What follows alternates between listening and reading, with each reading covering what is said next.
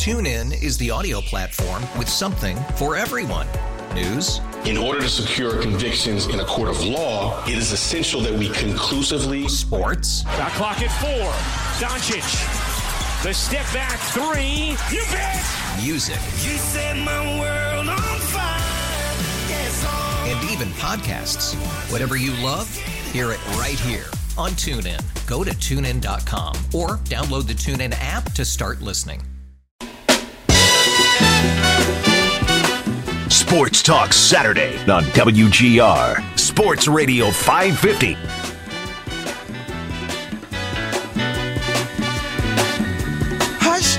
All right. My Sports Talk Saturday minions, welcome back to Sports Talk Saturday here on WGR Wester Hotline. We're wasting no time here this afternoon. There are so few hours left of daylight when the noon hour hits. We will waste none of them for you and bring in Joe Marino here in the Wester Hotline of Locked On Bills. Joe, good afternoon to you, my friend. Happy Saturday. Happy college football Saturday. What a 12 o'clock slate we've got, brother. It is. I've got 3 screens going. Love that.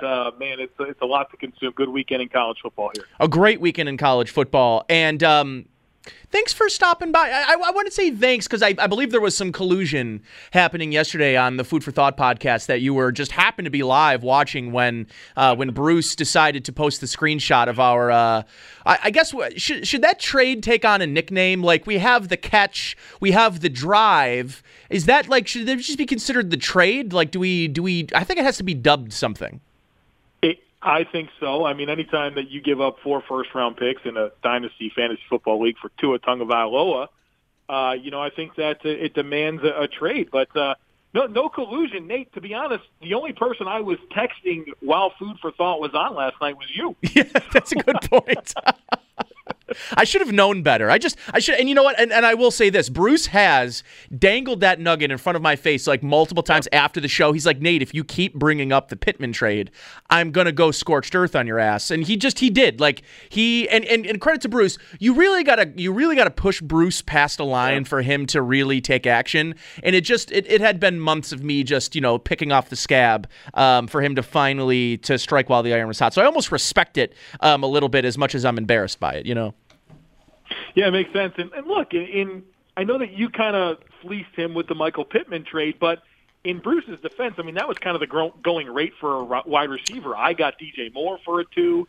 The Mike Williams trade was pretty similar for like a 2. So, yeah, I mean, you definitely won the deal. But, yeah, man, our league. Listen, I mean, with a dynasty with 2 quarterbacks that can play, quarterbacks and running backs have more value, like notably more value than wide receivers do in our league. So it's what makes it fun. And hey, fantasy football with your buddies, particularly buddies that know football, that know the draft. Like Chris Trapasso in our league has more draft capital than like any other 2 teams combined. So it'll be funny to watch that draft guy have a whole bunch of opportunities to own it. So it'll be fun. But listen, you and I have some football to talk. First and foremost, before we talk football, Sunday night, did you and the wife, while Sunday Night Football, while the slaughter was on of the Raiders, did you guys switch over to the Adele concert live? Because that was an unbelievable show. I hope you watched it. No. Jeez. I kept watching football. I didn't consume the Adele concert, but I'm a fan. I like Adele. I wish I would have seen it, but I didn't. It's too bad. She was amazing, and the facility was unbelievable. The Griffin, what do they call it? The Griffin Amphitheater, not the amphitheater, but it's observatory. It was beautiful. Anyways, I'll move on to something slightly more beautiful than song, which is, of course, the game of NFL football. This Colts team, Joe, I think that comes in is sort of finding its identity, finding itself. And I think if you look at the mass and the collection of the statistics, and let's start on the defensive side before we get into the fun stuff on their offense. On the defensive side of the ball, Joe, this is a unit that has probably struggled more than I think they thought that they would this early in the season. They've got one of the best young linebackers in Darius Leonard in the league, but he's clearly not himself with that ankle injury. The defensive line, though, over the last couple of weeks has started to find itself, and I think they're ranked like 28th in pressure rate, but that's getting better. They were probably in the 30s and have started to move up at over the last couple of weeks. Kwity Paye, former first-round pick, and DeForest Buckner. Like, what is the task this Bills offensive line, whatever it looks like, which we'll get into here shortly, but like whatever this offensive line looks like, they're going to have a tough task tomorrow against the Colts, right? Yeah, I think that's fair, and obviously the Bills are undermanned when it comes to having Spencer Brown available at right tackle. But I guess if you're looking for silver lining, I would point to a couple of different things. The offensive line that I expect to see on Sunday is going to be Dawkins, Bakker, Morse, and then Cody Ford at right guard with Darrell Williams at right tackle. And Nate, I think there's a lot of people that would have said preseason that was the best Bills offensive line combination that they could put on the field. Right. And so that's first yeah. and foremost. Secondly, this team is used to not playing with Spencer Brown this year. I mean, he's been really impactful in the 4 games that he's been on the field, but for the most part, he hasn't been on the field. And this is not a scenario that the Bills are, caught off guard by. They've been through this. They've evaluated the past opportunities that they've had without Spencer Brown, and you'd like to think that equips them well to be able to handle it this time around. And then the third thing that I would say is this is pretty much the offensive line that the Bills went to war with last year against the Colts in the playoffs, where the only difference is that you're going to have Cody Ford likely in there instead of John Feliciano, which I'm not sure is that much of a difference, to be honest with you. So if you're looking for any hope when it comes to this Bills offensive line, it's certainly not going to be the best it can be without Spencer Brown. But I would point to those 3 things and say, well, if you want to find the optimism, that's what I would cling to. So I found it interesting in last week's performance that Cole Beasley only ends up playing 15 snaps. Now, he's been dealing with a rib injury, and, hearing Sean McDermott after the game talk about just wanting to, quote, get him through the game. I'm sure it was more of an injury-related thing, and how much you want to take from a Jets defense that might be the worst pass defense in the league in maybe the last 5 or 6 years. More Gabriel Davis meant, I think, better run blocking from the receivers, Joe, but also maybe a better dedication to the vertical and intermediate passing game. And I don't know that there's a correlation between the success that they had and how much, for whatever reason, the New York Jets wanted to run one high safety when the book is sort of out on how to stop or slow down these offenses, and there they are still throwing one high safeties out there with no help over the top with one of the best receivers in the league. But how much are you maybe correlating the game plan to the personnel? And would you expect to see maybe less of Cole Beasley? I said this yesterday, and I stand by this, Joe. I think Cole Beasley, for how good he is, can almost be a crutch for Josh Allen because he is so good at getting open in the underneath stuff that sometimes Josh, maybe in just a de facto way, will just go down to Cole Beasley when other things downfield might be open. It's an interesting point, Nate, not one that I've considered. You're making my brain spin with that take. It's interesting. I'll say this, you think about Cole Beasley. We know the impact that he can have. I think the Bills are at their best when Cole Beasley's available. But this is a game here where the Colts have probably the best slot corner in the NFL in Kenny Moore. And so you kind of layer all this together and say, well, what type of impact can a injured Cole Beasley have against the best slot corner in the NFL? And so maybe you do have more opportunity this week again to work different personnel groupings and get guys in different spots and attack a Colts secondary that has a lot of vulnerability. I mean, they're not down.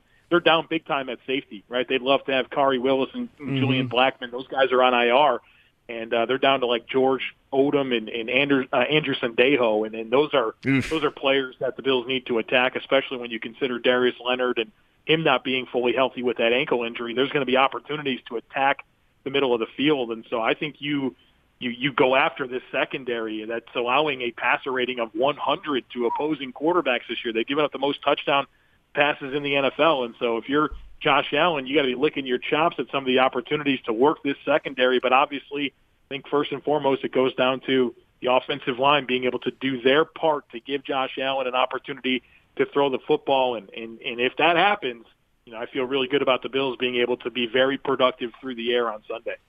Yeah, and listen, I think the thing you get to with this secondary is if you watched, was it Thursday Night Football? The Colts get a 10-day window here? I think they did, right? Well, no, that would have been 2 weeks ago, so never mind. They end up getting in that game, they go up big in that game, and obviously Jonathan Taylor, who we'll get into in here in just a couple minutes, is probably right now, pound for pound, the best young running back in all of football, and he's starting to be fed the ball as such. The thing that I noticed in that second half, though, against the Jets, of course they score 45 points and they win. Josh Johnson throws for 300 yards in the second half, essentially, Joe. So it's not like this Colts defense put up a similar performance that the Bills defense did against this Jets team. With the backups back up, they give up 300 yards. And you talk about, and Sendejo and some of the players on the back end there. Where maybe is this Colts defense most vulnerable? Is it the intermediate and deep parts? Is this going to be a game where you see the Bills have to still kind of dink and dunk and take what the defense gives them? Or do you believe there's going to be downfield opportunities for the Bills in this matchup?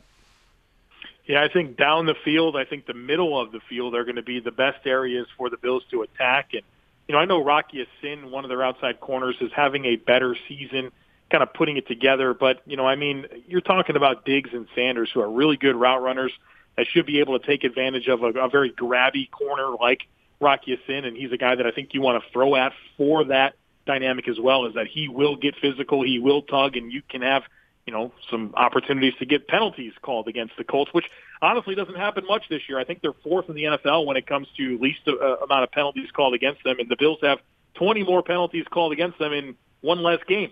So that's kind of an X factor in this football game. But interesting. Yeah, I'm going right at this secondary. I'm working the middle of the field. I think, they may have Xavier Rhodes.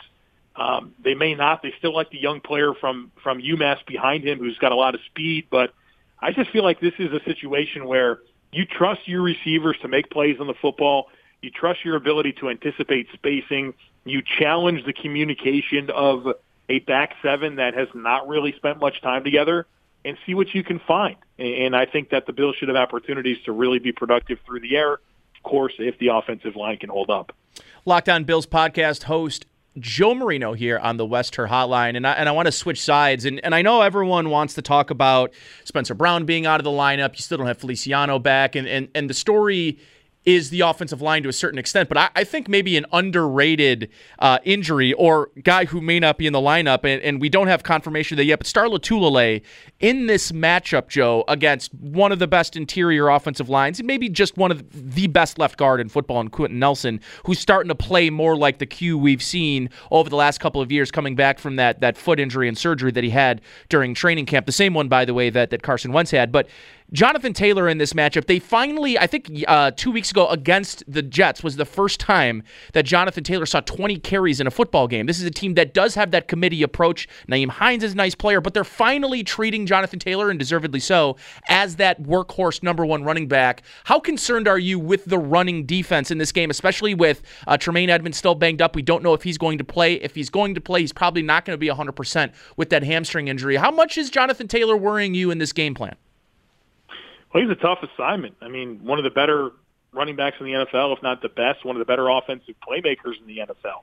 And so it's not an easy task, and the Colts do have the offensive line to open the holes. And so, yeah, I mean, you're looking at a situation here where you'd love to have Starr, but I don't know that he's going to be available on Sunday. And if that's not the case, you kind of have to look back at some of the ingredients last week that they used with, Harrison Phillips taking on a bigger load and then playing F.A. Obata in the A and B gaps quite a bit, and he held his own. And I think you have to really call out those two players and say, hey, need to have you this week. The very best version of yourself has to be on display.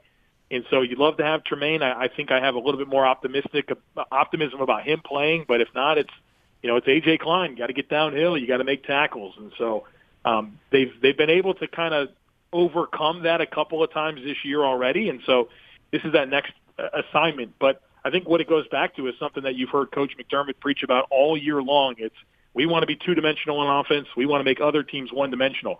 So if you can get points early and really try to build a lead, and you get the Colts out of that rushing attack and force them to throw the football with a very average Carson Wentz. He's showed some vulnerability this year.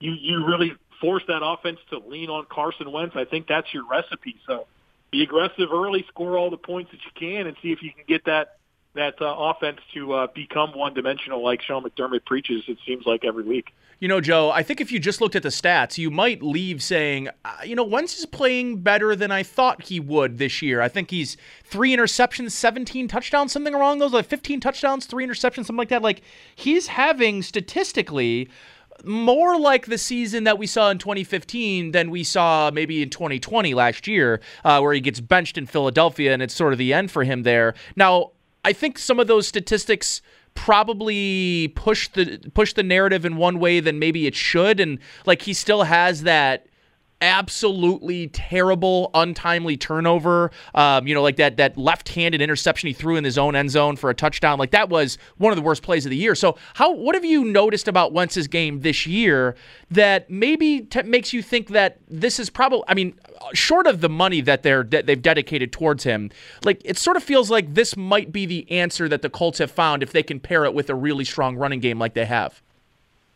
Well, I think he gives them a reasonable opportunity. He set such a low bar last year that seeing him play, just keep his head above water this year has been encouraging.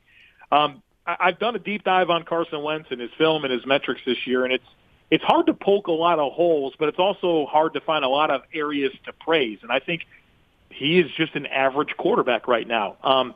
Like every quarterback, he struggles with pressure. His completion percentage falls 20%, and his passer rating drops 33.7 points. And so I think, just like every quarterback every week, it's important to get pressure on them, and you have to do it organically. One thing that Carson Wentz has done a good job of this year is beat the blitz. He's got a passer rating of 108.4 when he's blitzed, 7 touchdowns, no interceptions. And so you've built an offense or defensive line that is deep with rotation. You need to let that shine on Sunday, get home with 4, take advantage of Eric Fisher at left tackle, who is definitely still finding his way back from an Achilles injury.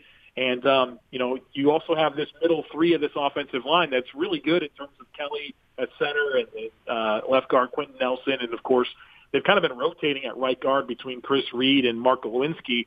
And the reality is I don't think that Quentin Nelson has played to the level we've seen in years past because he is working back from injuries. Now, we know that he's very capable, but you're not getting the best Quentin Nelson. And you combine that with an Eric Fisher at left tackle who's been vulnerable. I think Ryan Kelly's been down this year. And so this is a situation where you got to lean on that defensive line that you've invested a lot in terms of premium draft capital and, free agent dollars. And they need to show up on Sunday and make it difficult on Carson Wentz, because the metric where he really, really has a dip when you compare it to, normal circumstances is when he's pressured. And so it's a big game for the Bills pass rush to get home on Sunday. Joe, I want to ask you, I got 2 non-Bills related questions here for you. The first one I'm going to ask you is about the New England Patriots on Thursday night that played against the Atlanta JV squad. I know that this is sort of just where media and coverage of NFL teams from a national perspective have gone. It's just, what will the people on social media talk the most about? But I watched that game on Thursday night, and I left thinking, Mac Jones has, I think, really been the quarterback that I think a lot of people thought, at least people that didn't buy into the Mac Jones is terrible. Like, Mac Jones had maybe not as an extreme of a pre-draft narrative as Josh Allen did, but I think people really wanted to just simply discredit everything that he was because that they didn't believe he was better than, Justin Fields or Zach Wilson or Trevor Lawrence. But, like, he has really played very, very well. He's in a great system for his skill set, and an offensive coordinator that knows how to use those strengths. He's got weapons. He's got an offensive line. He's got the things that you'd like to see. I will say this, Joe. I think he's looked better than Baker Mayfield has. So I don't know where I fall on this Mac Jones discourse, but I'm certainly nowhere near the this guy looks like Tom Brady discourse that's currently happening on like ESPN and stuff. But like, where have you fallen with the Mac Jones season thus far, and what do you take from it, knowing that the Bills are going to have 2 shots at him coming up here in a couple weeks? Yeah, super interesting conversation to have. So Mac Jones, I think, has done nothing that should surprise anyone. I think everybody knew that he was a great processor, smart, knows where to go with the football, and he's going to keep his head above water. And I think that's what he's done in this Patriots offense. There hasn't been really dynamic throws.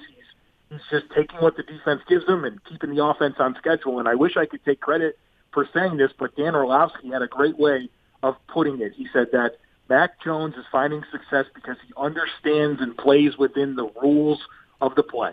And that's a really good way to put it. He understands the rules of the play, stays within it, and keeps the offense on schedule. And that's fine. That's good. I mean, there's a lot of teams that would love to have a quarterback that can do that for them. But, when I start to really wonder what this guy's made of is when the tougher challenges are coming. And the next 4 games for New England, it really stiffens up, and we're going to find out a lot about Mac Jones and what he's really, really capable of.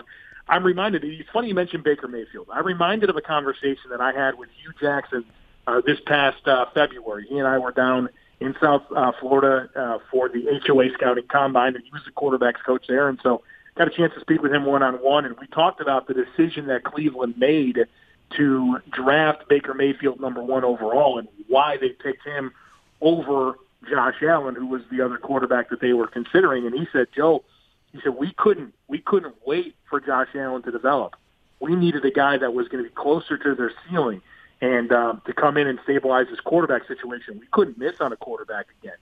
And so that led us towards Baker and, other things that they liked about him. But the fact is that he was close to his ceiling, and we've seen how that's progressed. I think you're going to see a similar thing here with Mac Jones, where he comes in and, he's at his ceiling. There's not a lot of development needed there. He's a pretty kind of what you see is what you get type quarterback, and he's going to be that guy. All right, well, what's going to happen when more is required? What are you going to do when, the stakes are higher, the opponents are better, there's more on the line?